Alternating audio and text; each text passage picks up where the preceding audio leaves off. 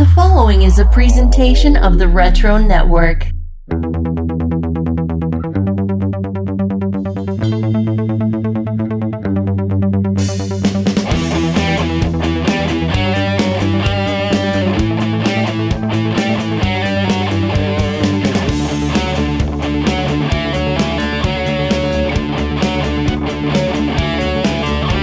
Greetings, geeks, and welcome to another edition of Wizard's Half, the podcast where we bring you coverage of the parts of the magazine we didn't have time to cover in the main show. We're ready to jump into mini-episode 36.5, so Michael, take it away. Hi, I'm Michael, and this is the Wave Riders Wayback Machine. Oh, yeah, let's go back. Like we're going back in time. Like it's 1989 and I'm in love. So here we are in August of 1994, and there are quite a few movies. For me, most importantly, is Blank Man, which premiered on August 19th. We also have Natural Born Killers, which came out on August 26th. Camp Nowhere came out on August 26th also. A great John Candy movie, Wagons East, came out on August 26th. And It's Pat, the movie, came out on August 26th. What a weird week. That's a lot of movies in one day. It's Pat was a skit from Saturday Night Live that became a movie that was not a successful movie. And we also have the Bruce Willis thriller, I guess you would call it, Color of Night, that came out on August 19th. Another fantastic movie called Airheads, which, if you haven't seen Airheads, go see it. That came out on August 5th. Super fun movie, hilarious. It's like Brendan Fraser, Adam Sandler, and Steve Buscemi at some of their best. It's so fun. Such a great movie. Great ensemble cast. You also have the Little Rascals movie, came out on August 5th. And to cap off August, probably the biggest movie of that month is the Harrison Ford classic Clear and Present Danger. It is a Jack Ryan movie. It's probably the biggest one of his. That and Patriot Games. It was a big movie for him. So it was really cool. That's a huge month. August is a really bizarre one. Usually you don't get this many big hits in August in the summer blockbusters. It's pretty wild. Now on to music. And there was a lot of music that came out at this time. First up, we have one of my favorite albums, and it's sad the band didn't really make it, is Oasis, Definitely Maybe. A great album, came out on August 30th. We also have Prince's album Come, which came out on August 16th. We've got Boyz II Men 2 that also came out on August 30th. We've got at least the single for Green Day's massive hit Basket Case came out in August, which is, I guess, the album came out later. But also Rage Against the Machine, Freedom, came out August 23rd. There's a lot of music that came out. Usher's debut, self-titled album Usher came out, and Notorious B.I.G.'s Juicy came out. What a tremendous month. Wow. Korn's Blind came out August 1st. You're talking, there's so many songs and albums. Sponge, if you haven't heard of the band Sponge, check out this album, Rotting Pinata. Oh man, fantastic album. Bare Naked Ladies, Maybe You Should Drive, another great album. Holy cow. Rusted Roots, When I Woke. Cyndi Lauper had a big album that came out, 12 Deadly Sins and Then Some. This was a big album for her, I remember. Tori Amos' Spark album, which is actually a pretty good album. I liked it years and years later, but it's a pretty cool, decent album. And Public Enemy came out with Muse, Sick and Our Mess Age. I don't know the title of this album, but I do remember this album cover. And that is the Wave Riders Wayback Machine for August of 1994. Back to Adam. Thanks, Michael. And now it's time for the top 10 comics of July 1994.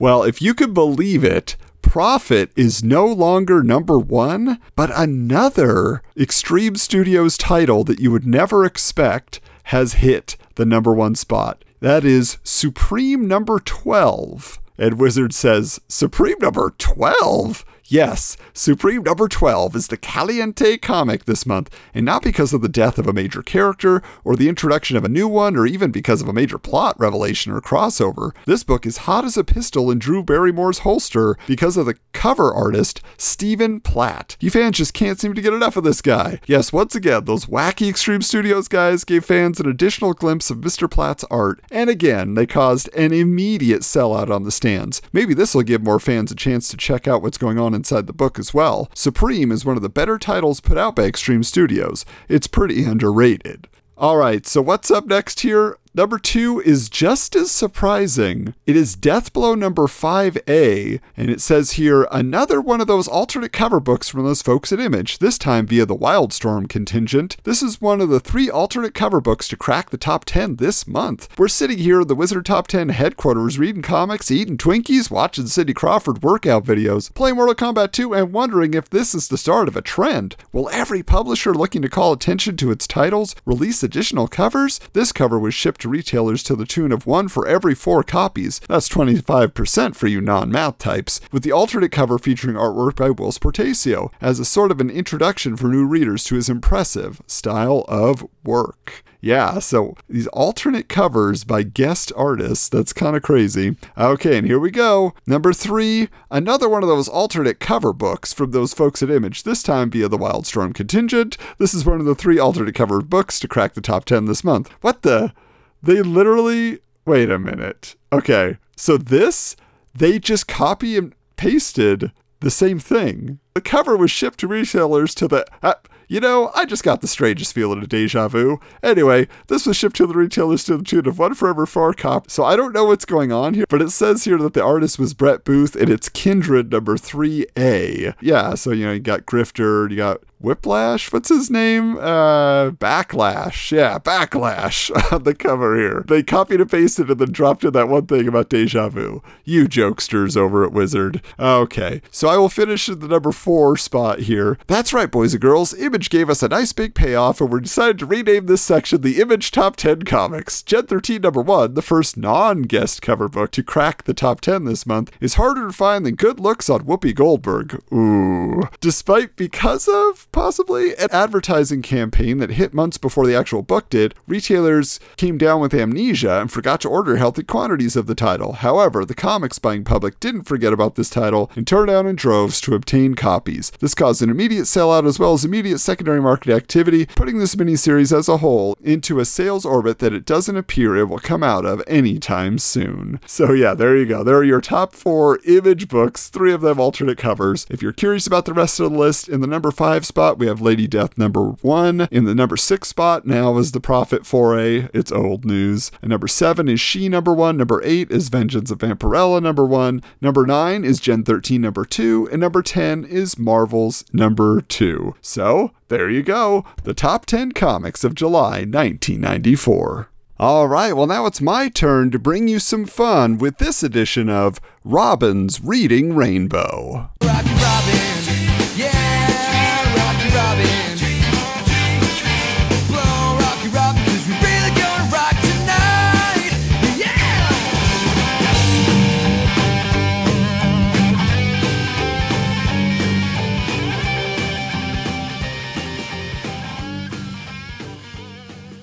So this edition of Robin's Reading Rainbow has been 2 years in the making, or at least 21 issues. Yes, Wetworks by Whilce Portacio had the cover of Wizard 15 in anticipation of its release, and then never came out. Let's hear Wizard tell the tale as they announce the arrival of issue number 1 in their Picks from the Wizard's Hat section. As most of you dedicated Wizard readers know, Wetworks was originally set to premiere in October 1992 as the last of the original 7 Image titles. Due to some unfortunate and unforeseen circumstances in the life of series artist and creator Whilce Portacio, Wetworks was put on indefinite hiatus, until now. Wetworks is the remains of Team 7, the covert government squad that Count counted Deathblow, Grifter, Backlash, and Dane among its members. The name Wetworks comes from the term for a killing done in close quarters that wets the killer with his victim's blood. Needless to say, those of you readers out there who are adverse to violence may want to shy away from this one and stick to your daily regimen of Barbie fashion and Archie's pals and gals. So they go ahead and give a description of what I am about to discuss, so let me get into it now. I have to admit, all I ever knew about Wetworks came from the golden McFarlane action figures that I saw on the pegs in Target and Toys R Us stores as a kid. I went into these first 3 issues totally blind. I didn't even read this description until just right now to keep myself in suspense, and what I found caught me totally by surprise. So issue number 1 finds a military team en route to a secret mission that none of them know the details of, though they suspect it's wet work, hence the title.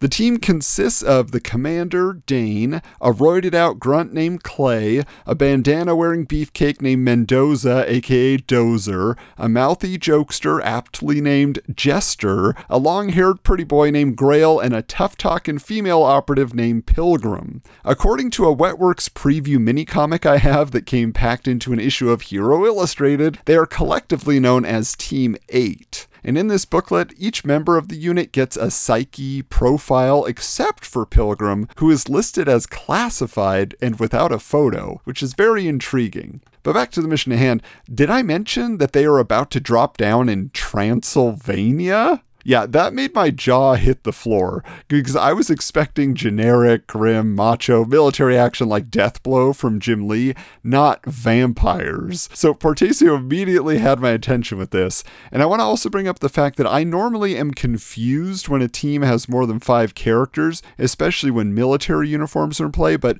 Brandon Choi's writing makes every member distinct, and Portacio has differentiated enough in the character designs that I can mostly keep track as I'm thrown into their world.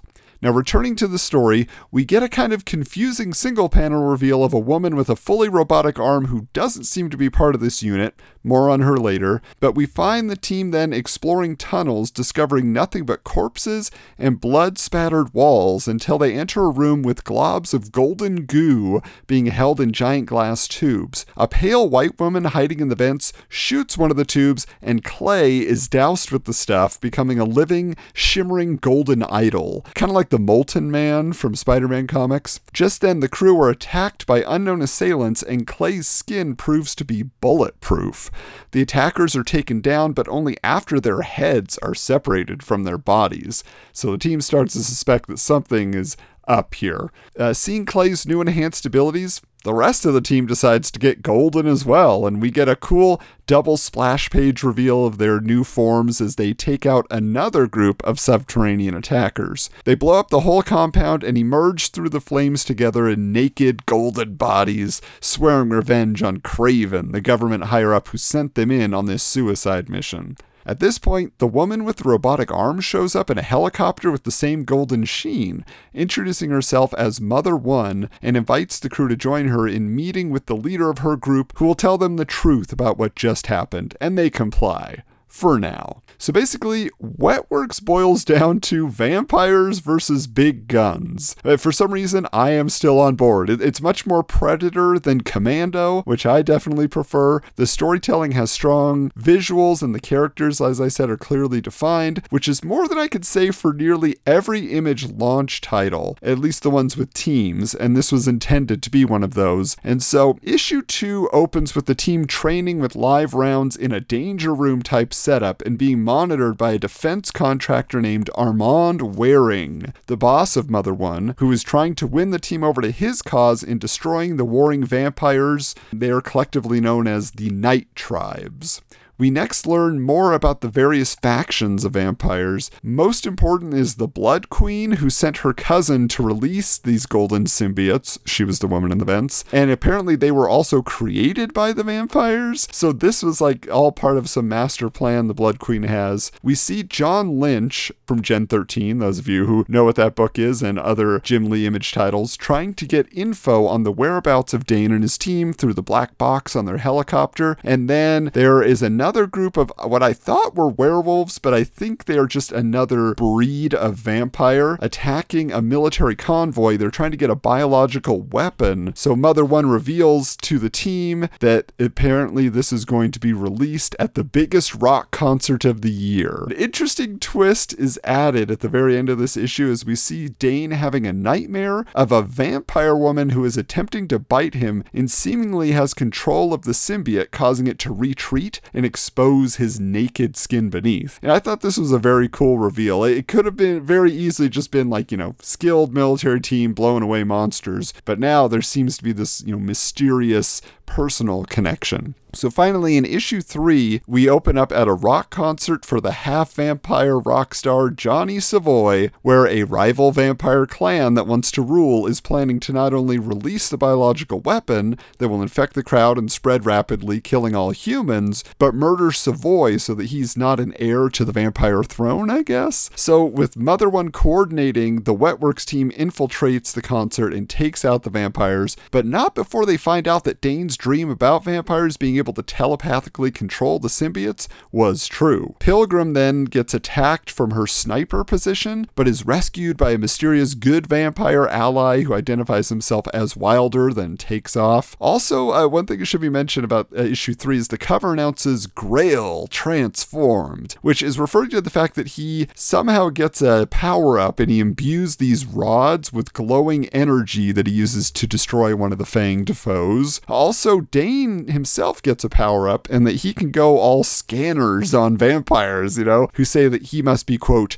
the one, before hemorrhaging internally and dying. The last bit of fun also they add into this issue is that all throughout there's been this news reporter and a cameraman covering the carnage, but when they go to review the tapes, the vampires are invisible, so basically their story is useless. It's a good little joke on the end there. So yeah, Wetworks to me was a fun ride, with enough variety in the ways they added to the mythos. They built it up steadily, so much so that I could follow along. It helps that the main characters are discovering this new world along with the readers, whereas something like Youngblood drops you in the middle of this universe with so many super beings and way too much continuity, and they never really successfully catch you up on it. So to me, Wetworks has very strong storytelling, and I guess I shouldn't be surprised because Brandon Choi, who also writes one of my favorite books, Gen 13, is at the helm. So would I buy more issues of Wetworks? I think so. I mean, just to see Dane confront the Blood Queen, plus understand the further evolution of the team's powers as they each seem to be getting upgrades along the way. So I found this to be a very enjoyable read, and there are select Image titles I like, but most of the ones from the founders haven't grabbed me. But this one seems like it definitely was worth the wait. So way to go, Will Sportacio. Way to go, Brandon Choi. And hey, and now let's get to some fun.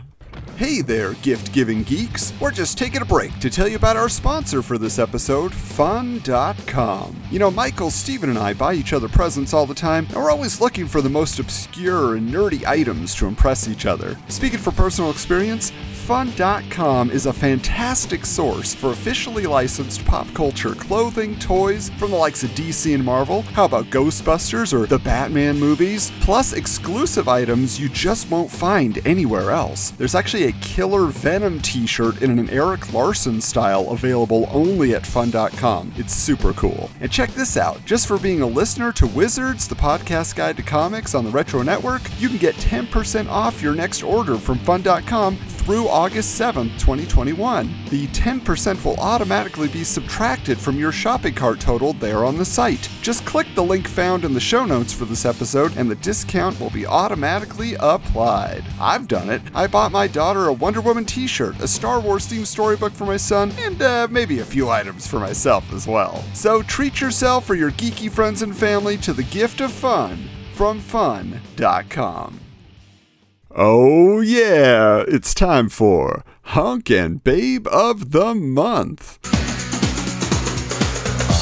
too sexy for my shirt, too sexy for my shirt, so sexy it hurts. And I'm too sexy for Milan, too sexy for Milan, New York and Japan.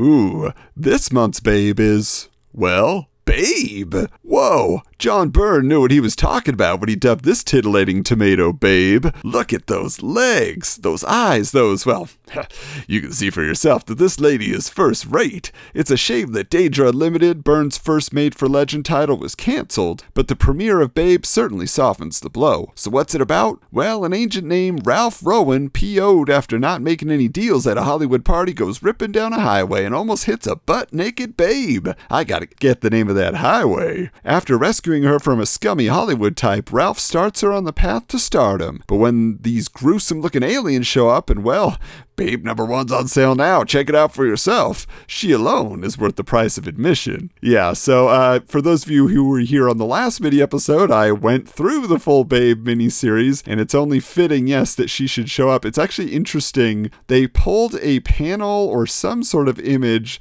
that John Byrne did, but it looks like they modified it because she's holding a book, but the book says Wizard on it. So I don't think John Byrne wrote Wizard into the Babe miniseries, as I recall. But it's interesting. They actually provide commentary on their own sexist remarks here, with Babe saying, John Byrne knew what he was talking about when he dubbed this titillating tomato Babe.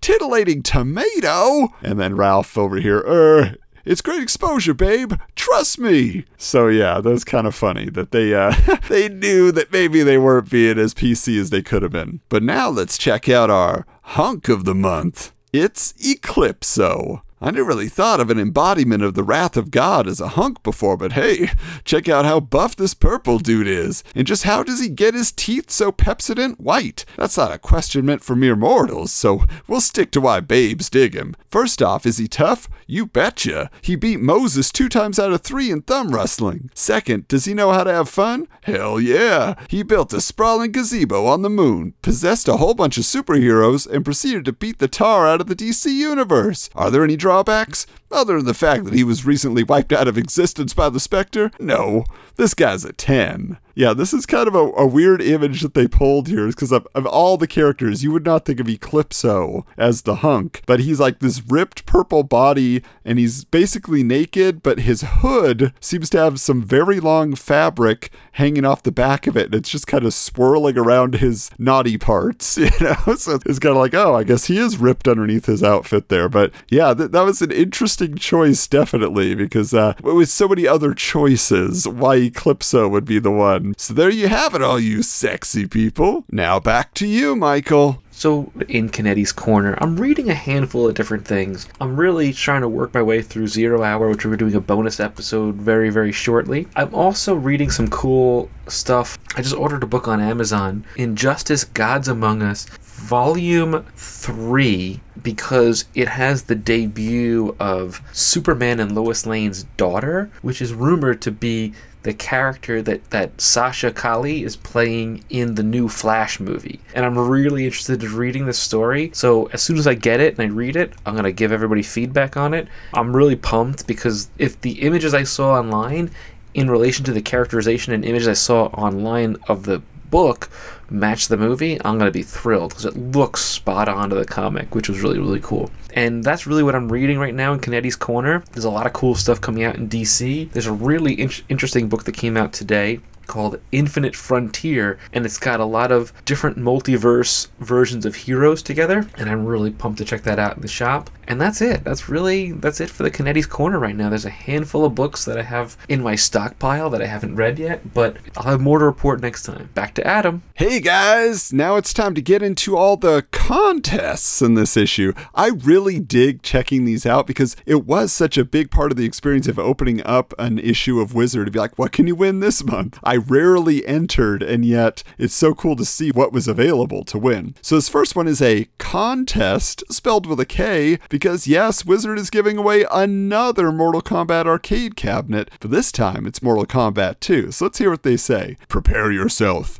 Scorpion, Liu Kang, Sub-Zero, Baraka, and all the combatants from Midway's Mortal Kombat 2 stand ready to serve you, but only if fortune smiles upon you and grants you victory. In this contest, there may be only one winner. Yep, so they get to the grand prize winner here. The top combatant in this contest will win a Mortal Kombat 2 arcade game, rip off arms, punch through chests, do whatever comes naturally, all in the comfort of your own home. Then they go, second prize. Sorry, just as in MK2, there could only be one winner. Everyone else gets dropped into the pit.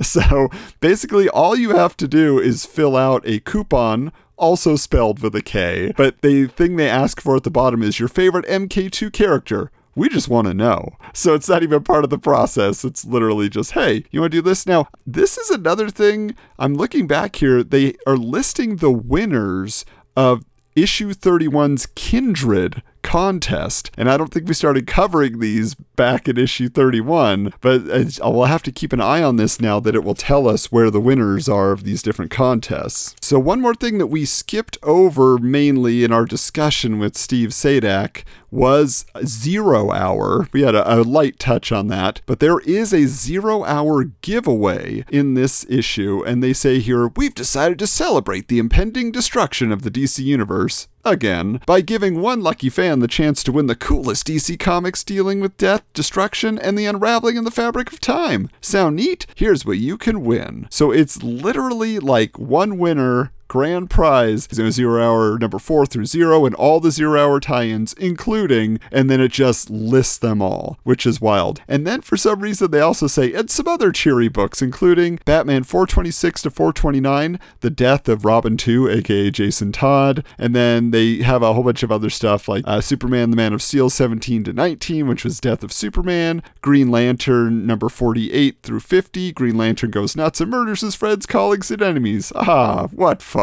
But yeah, there's just so many listed here. You'll have to check them out on social media, but it's pretty interesting. So they say, so what do you have to do to enter this snazzy contest? Next to nothing. All you gotta do is fill out the official 0 Hour giveaway entry form below, moisten a stamp, however you want, and mail the whole thing off. So there you go. Let's see what the next one's about. Oh, wouldn't you know it? It's the Youngblood Sweepstakes. Wizard says, yes, it's true. Rob Liefeld, after a lengthy hiatus, has returned to the world that made him famous, not to mention rich. Comic book land. To help celebrate this momentous day, Rob, those fine folks over at Extreme Studios, and Wizard Press have put together quite an array of prizes, all up for grabs for the fans keen enough to enter and win this contest. So what do you gotta do? Well, get to that soon enough. Our first order of business is the loot. So the grand prize is a page of original framed art from Youngblood number 6, the issue that marks Rob's return to the series that started the Image universe. Second prize is a set of authentic Extreme Studios apparel consisting of Extreme leather jacket, jersey, hooded sweatshirt, baseball cap, and dog tag. Third prize, a set of all the standard release comics published by Extreme Studios from Youngblood number 1 to Youngblood number 6 and everything in between. Fourth prize, a set of all the standard release number 1 and 0 books published by Extreme Studios from Youngblood number 1 to New Men number 1 and everything in between. Fifth prize, a Youngblood number 1, the Silent Edition, the Word Balloonless limited edition printed on super high quality paper and signed by Rob Liefeld. Sixth prize is a Youngblood number 1, the Silent Edition, and randomized prize. After all the contest winners have been chosen, all the winning names will go back in the bowl, and one name will be chosen at random. The individual chosen wins, in addition to prizes he or she has already won, the Youngblood bonus pack, which consists of Youngblood number 0 through 6, all signed by Rob Liefeld. Hot damn! Makes you want to get naked and run around, doesn't it? Don't do that though. You'd probably get arrested or something. Anyways, the way to win the whole shebang is to look at these 6 panels from Youngblood number 0 through number 5 and figure out the exact issue in which each panel originally appeared. Once you've nailed down all those issue numbers, fill out the official Youngblood Sweepstakes entry form below, jam in an envelope, slap a stamp on it, and mail the whole thing off. So yeah, there you go. If you were that deep into the world of Youngblood, and wow, there is a die-hard character that has a gigantic beefy bicep that is way out of proportion to the rest of his body. That one's strange. Anyway, yeah, it's par for the course. It's what you come to expect, right? But also here, again, they've listed the winner of the Sega CD contest that Michael talked about way back when. So yeah, they're just like randomly putting the results into these other contests. That's really interesting. All right, let's find out what's next. All right, I'm actually surprised there is no Hellshot contest here. Instead, we get a Chaos Effect cleanup contest. Those zany folks over at Valiant, best known for their tight continuity and highly ordered universe, are plunging their cosmos into chaos. And while their heroes are busy dealing with the crisis, there's bound to be plenty of looting. With that in mind, Valiant and Wizard Press have teamed up to make sure everyone gets a fair shake at winning some of that loot. Here's what you could steal away with. Grand prize, a framed original page of Bob Layton art from the Chaos Effect Mega Adventure. Second prize, a Chaos Effect bound edition signed by Bob Layton. Third prize, an Exo Manowar number 28, The Death of Shanhara, that is his armor, signed by writer George Gonzalez. And fourth prize, a Secret Weapons number 11, the debut of the new Secret Weapons team, signed by writer Maurice Fontenot. I will tell you that that Secret Wars number 11 had a cool gimmick where it was actually released inside like a manila top secret envelope type thing, so you actually couldn't see who was on the team until you bought the comic and opened it up. And fifth prize, an Armorines number 1, signed by writer George Gonzalez and artist Jim Calafiore. So, that's what you can win. Here's how you can win it. Answer the 5 Chaos Effect trivia questions below. Take the darkened letters, shuffle them around a bit, and try to decipher the Chaos Code. Come on, this is pretty simple. We used to run this type of contest all the time. So, this is interesting from the perspective of, remember how they told you, you don't have to buy every book to get the whole story, but if you want to win some of these prizes, you gotta buy all the books. Here's the questions. Where are Archer and Armstrong stranded after Chaos Effect? One thing they did reveal in that article is that Archer and Armstrong had not been performing well and they were canceling it after Chaos Effect. Number 2, who took Solar the Destroyer's breastplate from the future to present day Ladek at the end of the Chaos Effect? Number 3, who brought Archer, Armstrong, Jeff, Dr. Mirage, and Carmen to Ladakh? Number 4, which member of the Hardcore is possessed by Toyo Harada? And finally, number 5, where were the Psylords on their way to when their communications jammed? So I know one of our friends over there on Twitter who knows all about Valiant may be answering this for us, but otherwise, good luck to the rest of you. And finally here, we had a Youngblood contest where you could win all of the Extreme Studios comics, essentially. We had the 0 Hour contest where you could win every tie-in plus a bunch of other comics. Image is trying to outdo all of them. This is Win the Image Universe contest. Thousands of comics, millions of dollars, years of reading. None of that has anything to do with this contest. It sure got your attention though. And since you've read this far, you might as well finish. You see, in this here contest, one lucky comic fan will win the entire Image universe. Read on, big guy. So the grand prize, one winner walks away with the entire Image universe from Youngblood number 1 to Spawn Batman and every regularly released comic in between. That means you can win. So they basically list everything that was ever published by Image, and they say, and just for nostalgia's sake, we'll throw in Wetworks number 1 too. So it's kind of interesting that you could win the entire Image catalog, which, up until recently, we're on the cusp of the 30th anniversary of Image Comics. I'm sure a lot of these books are going to jump up in value, but over the last 20 years or so, most of these books could be found in quarter bins. So this is what they say. The only way to win all this neat stuff is to match the firearms pictured below with their respective owners. The characters may not carry the weapon as standard issue, but they carried them at one time or another. Just match the letter of the gun to the hero and boom, you're armed and ready. You have Grunge, Ballistic, Battalion, and Vanguard, and Spawn. So when you look at these, it kind of makes you say to yourself, okay, do I know the artist's style enough to recognize how they draw a particular weapon, So it's kind of interesting distinguishing that way. And also, here we go. One more winner announced here. A hearty congratulations to Linda Moore of Huntington Beach, California. Ooh, that was in my neck of the woods. The grand prize winner of Wizard number 33's Catwoman contest, as well as the 75 other winners. So the answer, we finally get the answer to how many cats were on the Catwoman cover. Yes, this was 54 kitties, 53 black cats, plus the cat on the bottle in the trash can. Now, here's the last weird thing I'll mention about this. So if you'll recall, we recently were talking about the Prophet cover and how Wizard claimed they didn't run that contest. Also in the big book of covers, they claimed they didn't run the Catwoman Counting Cats contest, which which they obviously did. And here they printed the winner. So Linda Moore, way to go. Yeah, that's actually pretty cool. She got an original piece of Jim Ballant art. And that does it for the contest this time around. Pretty cool, huh? What do you have for us, Michael? All right, so here we are with our top 10 heroes and villains of the month. There goes my hero,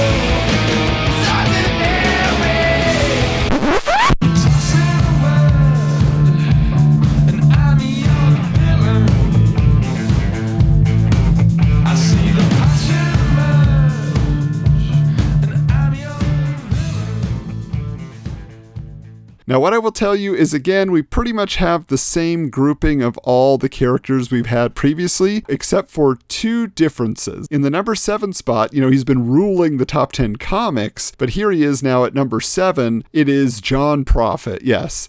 Wizard says, we've narrowed it down to 3 reasons why Prophet here could be so upset. First, he's bald and has a tube plugged into his head. Unless you're a Borg, that's not a happening thing. Second, he has no pupils, making it really tough for him to read books like Spawn Batman, Archer and Armstrong, Secret Defense. Actually, that gift horse maxim comes to mind here. And finally, he's completely misproportioned. That's gotta stink. You can only buy clothes from Andre the Giant's widow, the 9-piece Chicken McNuggets isn't enough, and the 20-piece is too much, and the urinals are so darn low, I'd be upset too. Yeah, that's some rambling there. But also in the number 10 spot is Vampirella. What the? Vampirella? Vampirella made it into the top 10? Awesome. Aside from giving us a new character to write about, you try writing about Spawn for 6 months in a row. A pretty face like hers is always a welcome sight. Hot bad girls are newly popular in comics. If you don't believe me, check out back issues of Vampirella, Lady Death, She, Mucho Caliente. And Vampirella leads the pack, probably because her costume is smaller than all the other bad girls' non-suits. Thanks to that and her new Vengeance of Vampirella series, another scorching book, Vampy looks set to remain a hot commodity for quite some time. So there you go. But I am always coming here for the Mort of the month. And this time around we have the Composite Superman. Would you looky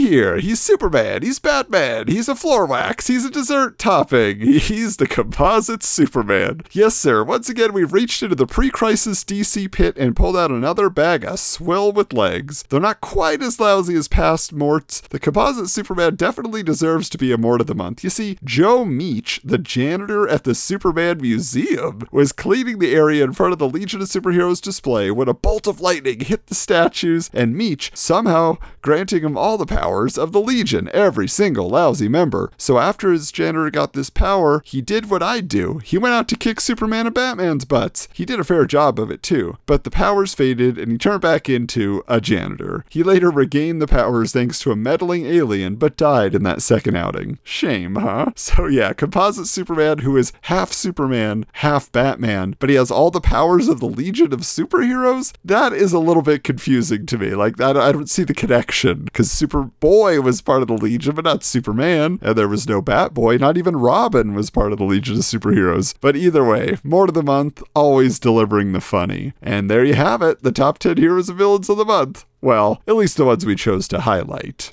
And that does it for this episode of Wizard's Half. Thanks so much for joining us this time around. We always love to give you a little bit something extra here, and we hope that it has paid off. And hey, some news for you just to look out for. As we have mentioned in the past, Steven is off shooting a movie. We thought episode 35 was going to be his last, but he loves issue 37 so much, he said, I gotta be on. I'm coming back one last time. So you can look forward to the return of Steven Sapellis for issue 37. Also, after issue 37, we're actually going to be covering, finally, we've been hyping it, Beyond 0 Hour special issue. We're going to have Pete from the Box Office 30 podcast will be joining us for that one. He is a super duper Green Lantern fan, and of course, there was a lot going on with Green Lantern in relation to 0 Hour, so we hope that you will stay tuned for that. And of course, be sure to check in with us on social media at Wizards Comics on Twitter, at Wizards_Comics on Instagram, and hey, if you're over on Apple Podcasts, we're actually doing pretty well in the charts there, but if you want to leave us a couple more 5-star reviews, it really would help grow the Wizards community out there. Hey, until next time, keep your books bagged and boarded.